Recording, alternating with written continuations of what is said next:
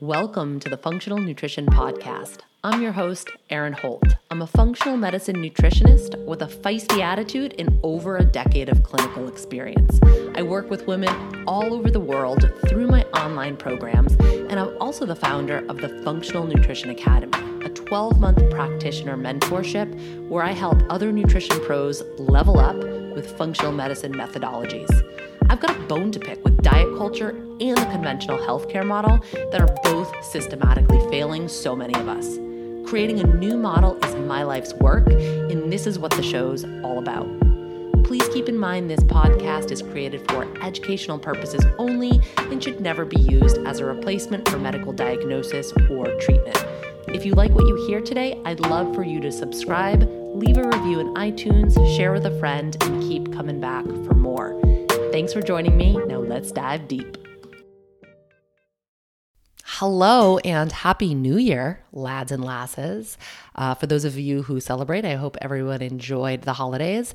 And I'm coming out of the gate hot this year, 2022, talking all about metabolic health. So today is going to be part one of a 3-part series about metabolic health. I'm going to tell you at the beginning of this video of like why, or this audio of why it's so important and why, if this is not something you have considered yet, you absolutely should. And then I'm going to answer questions that came to me from Instagram. So in today's video, specifically, I'm going to chat about more of the high blood sugar insulin picture. So what does high blood sugars and insulin have to do with weight loss and what you should consider if weight loss is a goal? I'm going to talk about the link between insulin and COVID, citing a newer study. And then menopause. That was a question that came in about perimenopause and menopause and why does it cause so much struggle to your metabolic health? And then finally, somebody wrote in they had been intermittent fasting for a year and then their labs came back that they were in a pre-diabetic range. What the hell? What gives? So I am answering all of these questions in today's episode.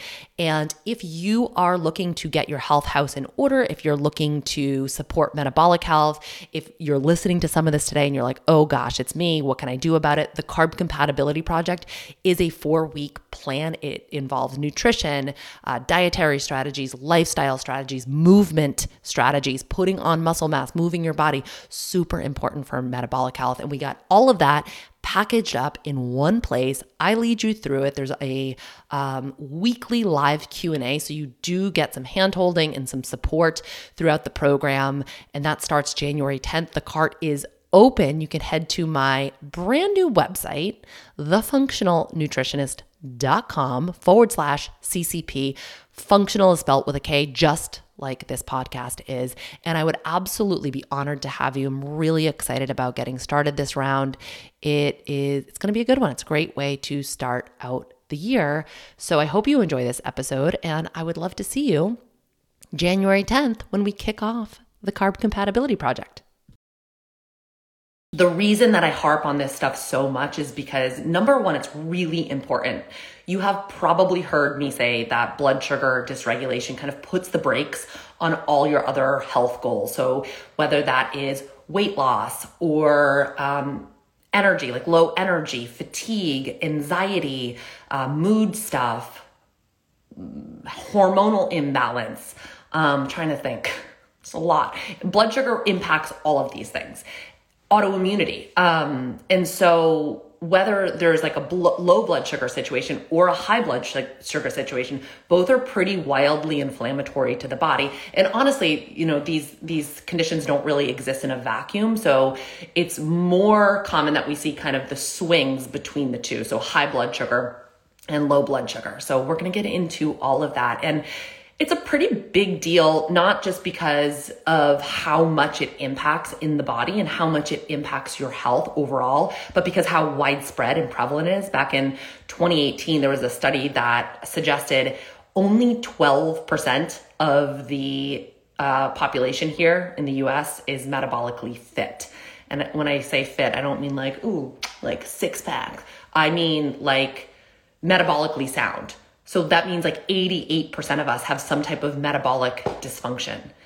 That's not really good. And we know, especially with the current events, the current state of the world over the past 2 years now, we know that this can really impact outcomes with the current virus. I'm going to try not to say the big C word because I don't want to get flagged, just because it's annoying. So even though I'm going to like quote some white papers, you know, if you mention it, you'll still get flagged. So I think we all know what I'm talking about when I talk about the big C. So, I mean, that we know that metabolic dysfunction can really impact severity of outcomes. And so like, that's nothing new, right? We've kind of known that for a while. So it makes good sense that we talk about this stuff. And we have a plan of attack for ourselves of like how to get ourselves more metabolically fit. So anyway, let's talk into the specific question. I have my notes here. I'm going to read through the questions that came in. The first one that I'll start with is weight loss and what do high blood sugars and insulin have to do with weight? My office is freezing right now, so my fingers have turned white and I talk with my hands and I'm trying to like hide them in my pockets and warm them up. So they're going to have to come out eventually. So the first thing to understand of like, what is insulin resistance, just in case somebody doesn't understand, let's back all the way up. When we eat food, we have glucose in our blood sugar. And in order for that blood sugar, that glucose to get to where it needs to go to give us energy, to give us fuel, to provide storage, we need insulin. So as blood sugar rises in the bloodstream, insulin gets signaled to get released. And on our cells are things known as receptors. And the best way that I can wrap my head around them and describe them, it's kind of like a lock and key mechanism. So in order for something to get inside the cell, some signal has to dock to a receptor site and say, knock, knock, knock, open up the door, let this thing come in. And so for glucose, that signal is insulin. So insulin tells the cells, let glucose in. If there's not enough insulin, or if there's, if there's not enough insulin, or the cells are not responding, the receptors are not responding to insulin, it won't send that message for the glucose to get inside the cell to like do its job. And so that's what we see with insulin resistance, is that the receptors are resistant to insulin. And so we actually need to release more insulin for glucose to get inside the cell. So with insulin resistance, we can see high blood sugar levels, but also high insulin levels as well. And that's usually the common pattern that we see with insulin resistance. And I know that I've talked about this on the show, my podcast before, but that's kind of the difference, or one of the differences in approach between a functional approach and a conventional approach is how we look at blood work. And so from a conventional approach, we are waiting until there's a pathological state, until there's like a disease state, until there's like a really big problem. So we might screen for fasting glucose or hemoglobin A1C and not do anything about it until somebody's in a pre-diabetic or diabetic range, which is just kind of silly because this stuff is super modifiable. I want to just make that crystal clear. Blood sugar and insulin respond very well to diet, to lifestyle, to sleep, to stress, to movement. Like you can make really big, profound, impactful changes in a short period of time with this stuff. So if we're waiting until, we get to a diagnosable disease state, that creates more of a problem. It's harder to unpack. So one thing that I love to see in lab work is fasting insulin, because we might have normal glucose levels, but higher fasting insulin. And that is telling us that there's some degree of insulin resistance going on, and the time to intervene on that is like right now. So let's get into the actual question. I wanted to kind of give you a backdrop on like what the hell is insulin and why does it matter? Insulin is often called a storage hormone. So those cells need to be told what to do. So there's energy coming at the cell that needs to be told what to do with the energy. And insulin is telling the cell to store energy. So it's basically taking stuff out of the blood, like taking glucose out of the blood and pushing it into storage. There's different ways that we can store glucose. We store it as glycogen in the muscle and in the liver, right? That's where we store the bulk of our glucose as glycogen. But then if there's leftover, we push it into triglycerides, so it's stored as body fat. And, this is probably not news to anybody, right? This is all like stuff we probably learned in science class. But when insulin is high, it's telling the body to store glucose. It's telling the body to store energy. So it's pushing things into storage. But at the same time, it's also blocking us from breaking down stored glucose, from breaking down stored triglycerides and stored body fat. The term for this is lipolysis, breaking down our fat to use as energy. When insulin levels are high, it blocks this. So it shuts down those pathways. There's certain different things that need to happen. One is called hormone sensitive lipase. It's an enzyme that helps to take triglycerides and break them down to be utilized for energy. When insulin's high, it shuts that off. Like, that's not working. So we kind of have like a double whammy where insulin's pushing things into storage and it's saying, do not break down that storage. Don't break down that storage. We don't want to use that fat for fuel. So this is where we can start to see weight loss resistance. And we can also see pretty extreme fatigue, low energy. This is a very common pattern for somebody with insulin resistance because your body is not able to use fat for energy. So you feel tired. And this can lead to more hunger and more cravings because we're unable to access our stored energy. And so we're kind of like, the brain's kind of being like, feed me more. I need more energy. I need more energy. So we're hungry. We're tired. We're not able to convert. We're not really able to effectively utilize our fuel is what's going on. And so from a weight loss perspective, we're really only able to access and break down that stored body fat when insulin levels are low, not when insulin levels are high. So that's one of the big connections between insulin and weight loss and how blood sugar can really impact weight loss goals. So if one of your goals is weight loss, then it makes sense to avoid any type of dietary plan that's going to spike your insulin, because that's just going to continue to contribute to more fat storage, right? When insulin's high, it's a storage hormone. It's telling the body to store your fuel. Got it? Does that make sense? I see a lot of people are live here. So if that's unclear, pop something into the comments and I will do my best to make it more clear. So if weight loss is a goal for you, you want to avoid insulin spiking diets. You want to try to get your insulin low, like get your insulin levels in check. For people who are more insulin resistant, when they go on a weight loss diet, if they attempt to lose weight via diet, they are more likely to lose more lean body mass, so like muscle mass, and less fat mass. So even if your dietary strategy is on point, you still want to make sure that those insulin levels are coming down. And then honestly, that's why the whole calories in, calories out is not the whole story when it comes to weight loss. It's a part of the story, it is not the whole picture. Hormones really matter when it comes to weight loss. And remember, insulin is a hormone. When we talk about hormones, we tend to think of like testosterone and estrogen, but insulin is a hormone as well. And insulin, remember, it's directing the cells. It's telling the cells what to do with that energy, with those calories. And if it's high, it's telling it to store it. So I'm sure the next question would be like, what is a insulin lowering dietary strategy? And it has a lot to do with carbohydrate intake. And it doesn't necessarily mean that somebody has to go on a low carbohydrate diet, but they do have to find their threshold for carbohydrates. There's other dietary, or there's other lifestyle strategies to get insulin low. So we'll talk about that at the end of this video as well. The next question, which I thought was really great, is what is the link between insulin? Oh, good. The GF Pantry Chick said completely clear. That's helpful feedback. The link between insulin and the big C. Again, I don't want to say it because I'm going to try to put captions on it and it will get flagged, which is just, it's just annoying. It's annoying to have that, like that label there because it looks like I'm like a crazy person.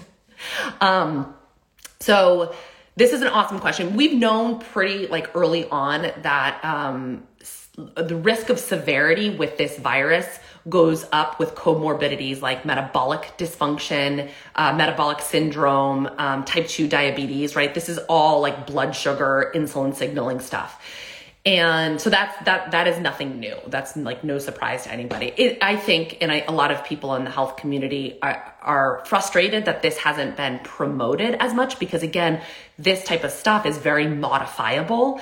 And I know, and I like the kind of clap back on all of this becomes, well, people who are perfectly healthy with no comorbidities are still getting sick. Totally. And also, if like only 12% of the population is metabolically fit, that's 88% of us that is like not doing great in the metabolic health department too, right? So we have to kind of like unpack all of that. So there's a lot of stuff that's been over the past 2 years that has been pretty well studied and well backed. But there is something new, and I thought this kind of answers the specific question about insulin, new as of October, like late October of this year, so just a couple of months ago. This was published in the study, I think it's the Diabetics Journal. And I learned about this through Dr. Ben Bickman. He is a PhD insulin researcher, so he kind of like knows insulin pretty well, a lot better than I do. So I'm going to attempt to explain this. I'm not a virologist. I'm going to attempt to explain this in a way that I understand it and it's clear for me. So hopefully it can be clear for you too. So this article, if I could link it here, I totally would. I'll try to throw it in the comments. Obviously you can't link on Instagram, but I'll do my best to write the title at least. It explores the link between insulin and this virus that we're all dealing with. And what it showed is that higher insulin levels lead to a higher binding of this particular virus to adipose tissue. That's just like a fancy way of saying fat cells. Like I was saying earlier, in order for things to get inside a cell, they have to dock to a receptor site. So the receptor site is the thing, it's like that lock and key mechanism, and it says, hey, come on in. It opens the doorway for things to get inside the cell. Viruses need this too. We were talking earlier about how glucose needs that. Viruses need it too. It needs a way to get inside the cell so it can infect it. And so what we know, again, not new information, what we know with this particular virus, the receptors that it requires are ACE2 receptors. That's what binds up this particular virus, ACE2 receptors. But according to this article, this virus also requires a stabilizing molecule. That molecule is called GRP78. So GRP78 is a molecule that can bind up the virus and allow it to get inside the cell, allow it to get into those ACE2 cells. Here's the like, whoa. It's that this molecule, this GRP78, is under the control of insulin.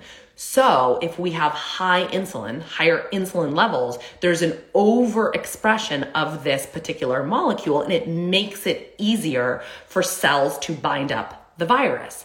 I thought that was really fascinating because, again, we've known that there's a link here, and this is one of the ways potentially that it allows that it allows the virus to kind of get inside and infect the cell, these high insulin levels.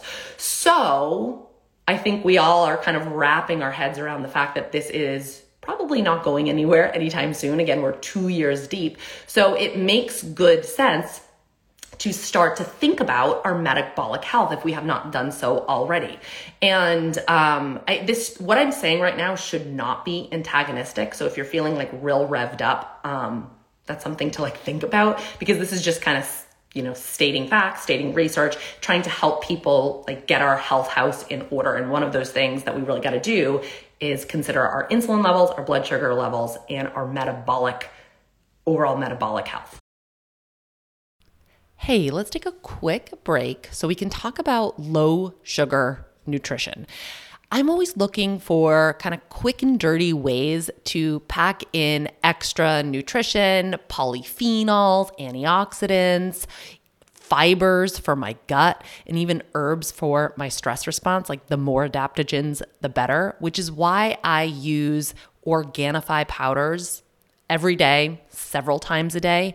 I love to put them into my water. This is great if you're one of those people that struggles to just get enough hydration, get enough water. And if you feel like water's really boring, these powders can zhuzh it up for you. My kiddo loves them. She feels like she's drinking juice. I also throw them into my smoothies just as a way to get some extra nutrition. My personal favorite is the red juice. So it has lots of different red powders, things like acai, cranberry, pomegranate, strawberry, raspberry, blueberry, all of those polyphenol-rich red and blue powders. And if you've listened to the show or you've seen me on Instagram, you've heard me talk about the benefits of these powders. They feed a very unique and particular type of bacteria in your gut called Akkermansia. Akkermansia is a keystone player. It's wicked important for keeping your gut healthy and strong. It prevents leaky gut. It also is very important for metabolic health and insulin signaling and controlling blood sugar. Now, unfortunately, I do a lot of stool tests on people and see that Akkermansia is low, sometimes even below detectable limits. That's a real bummer.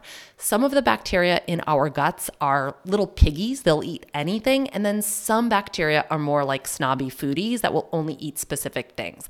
This Akkermansia bacteria loves to eat red polyphenols. So the more red foods you can eat, the better. And getting red powders is super important as well. So the red juice is something that you can grab, super easy, and it's low sugar. All of Organifi's powders are under 3 grams of sugar per serving, and most of them offer up fiber as well to counteract any spike in blood sugar. So highly recommend. I throw them in my smoothies so I can pack in a bunch of veggies without adding a ton of fruit that might spike my blood sugar, and I can still make them sweet and palatable. Go to Organifi's website, Organifi.com. You can click the link in the show notes. Be sure to use the code FUNK. It will save you 20% off of every single order you ever place. You get a good deal and you get to support all the good things in your body too. The next question I'm going to get into is perimenopause. Why does perimenopause cause a lot of struggles to your metabolic health? And this is an awesome question.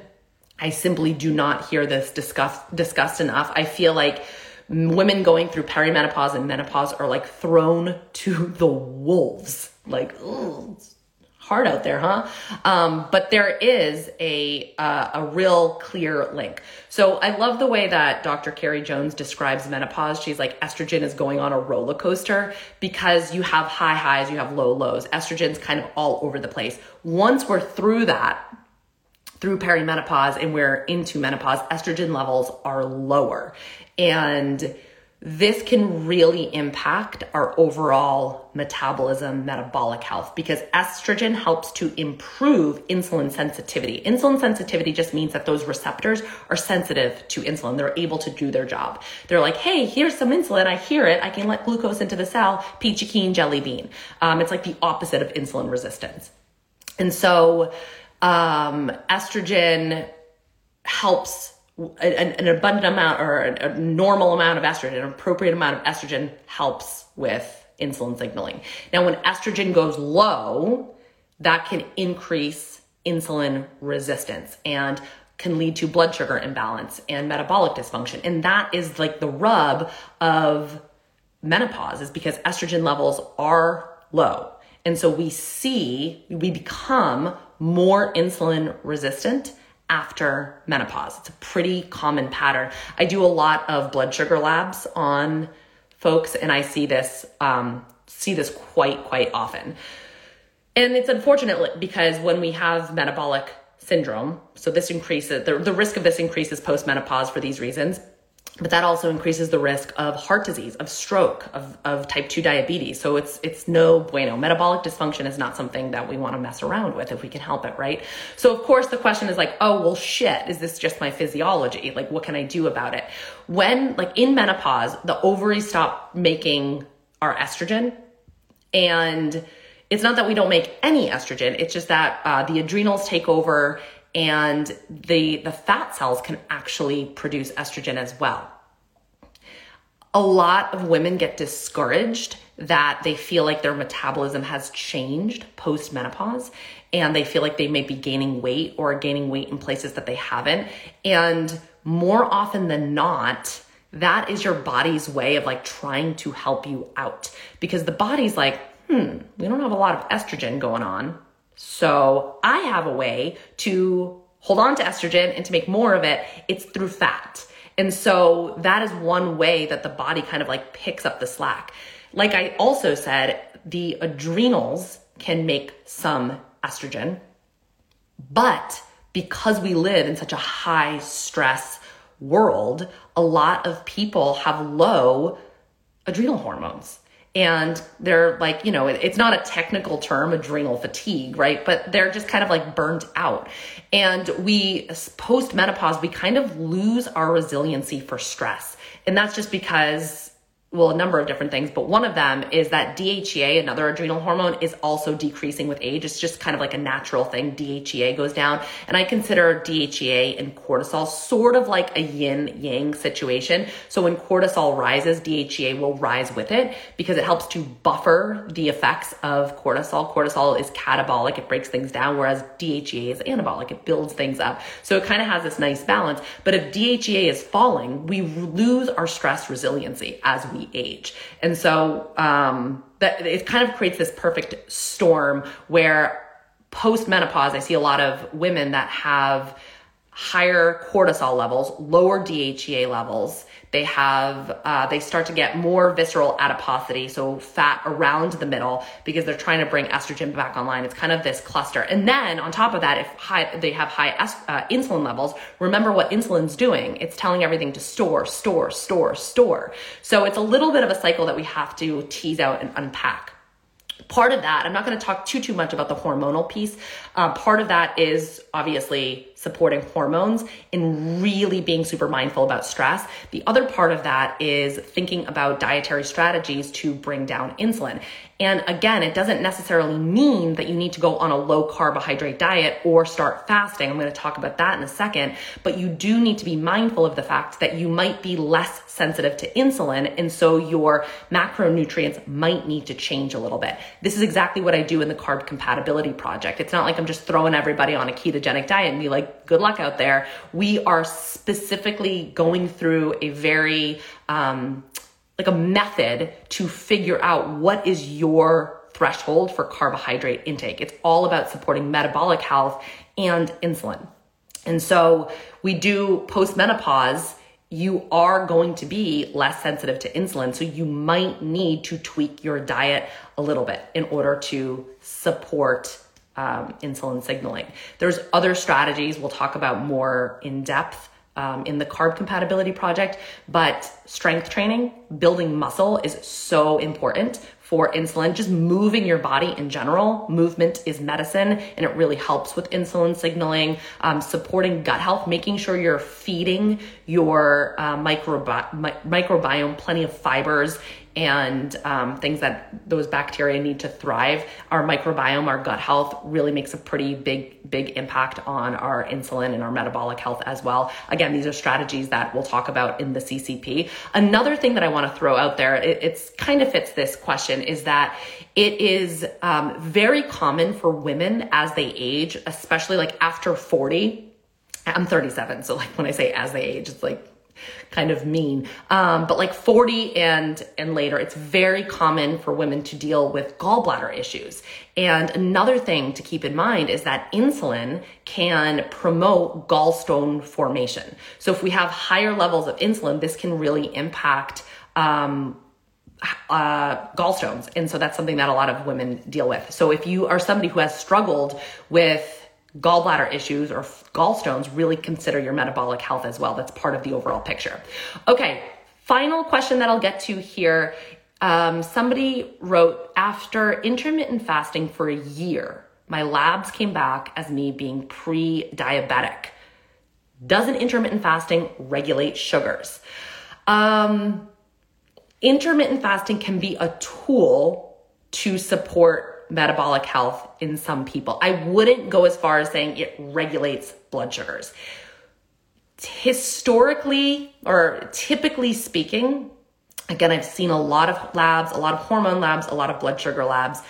For menstruating women, I do not see intermittent fasting being super helpful and beneficial. I see it causing more problems than it solves. And I know people get so pissed off when I say this. This is just feedback based on what I see in clinic. You are an N=1 experiment. So if it works for you, do your thing, mommy. Like I have no problem with fasting. I am all for people like gathering up tools that work for you. That's awesome. What I see is that it doesn't really work that great. Intermittent fasting or any type of fasting is a stressor to the body. And it can be, if you have if your health house kind of isn't in order, if you have poor metabolic health and you just jump into fasting, that can be pretty traumatic for the body. That can be, that can cause a lot of stress in the body. One of my mentors said, if we can balance blood sugar, if we can implement dietary strategies to support blood sugar regulation before attempting intermittent fasting, it makes fasting a lot less traumatic, which kind of implies that if you're not doing that, then intermittent fasting can be traumatic for the body.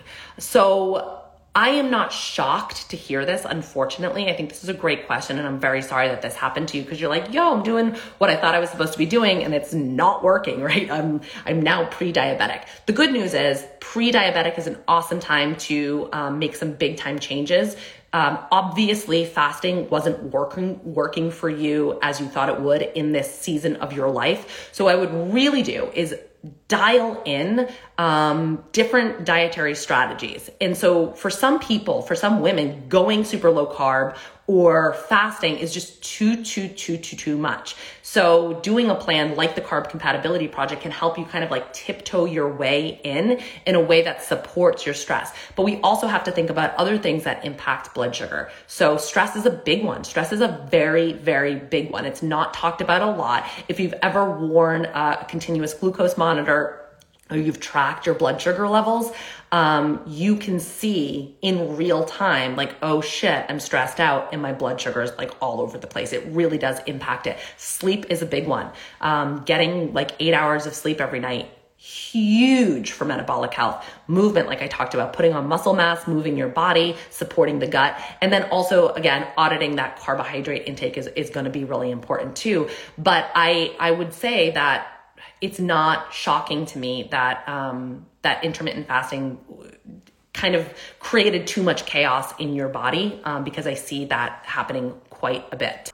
So we really focused on higher levels of blood sugar today. Tomorrow I'm going to swoop back in and I'm going to talk about hypoglycemia, low blood sugar, getting hangry, getting mad, getting irritable. Why is that happening? What can you do about it? That's on doc for tomorrow. All right, my friends, have a great day.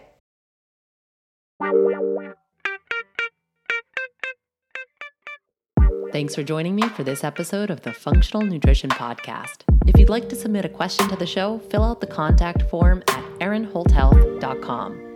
If you got something from today's show, don't forget, subscribe, leave a review, share with a friend, and keep coming back for more. Take care of you.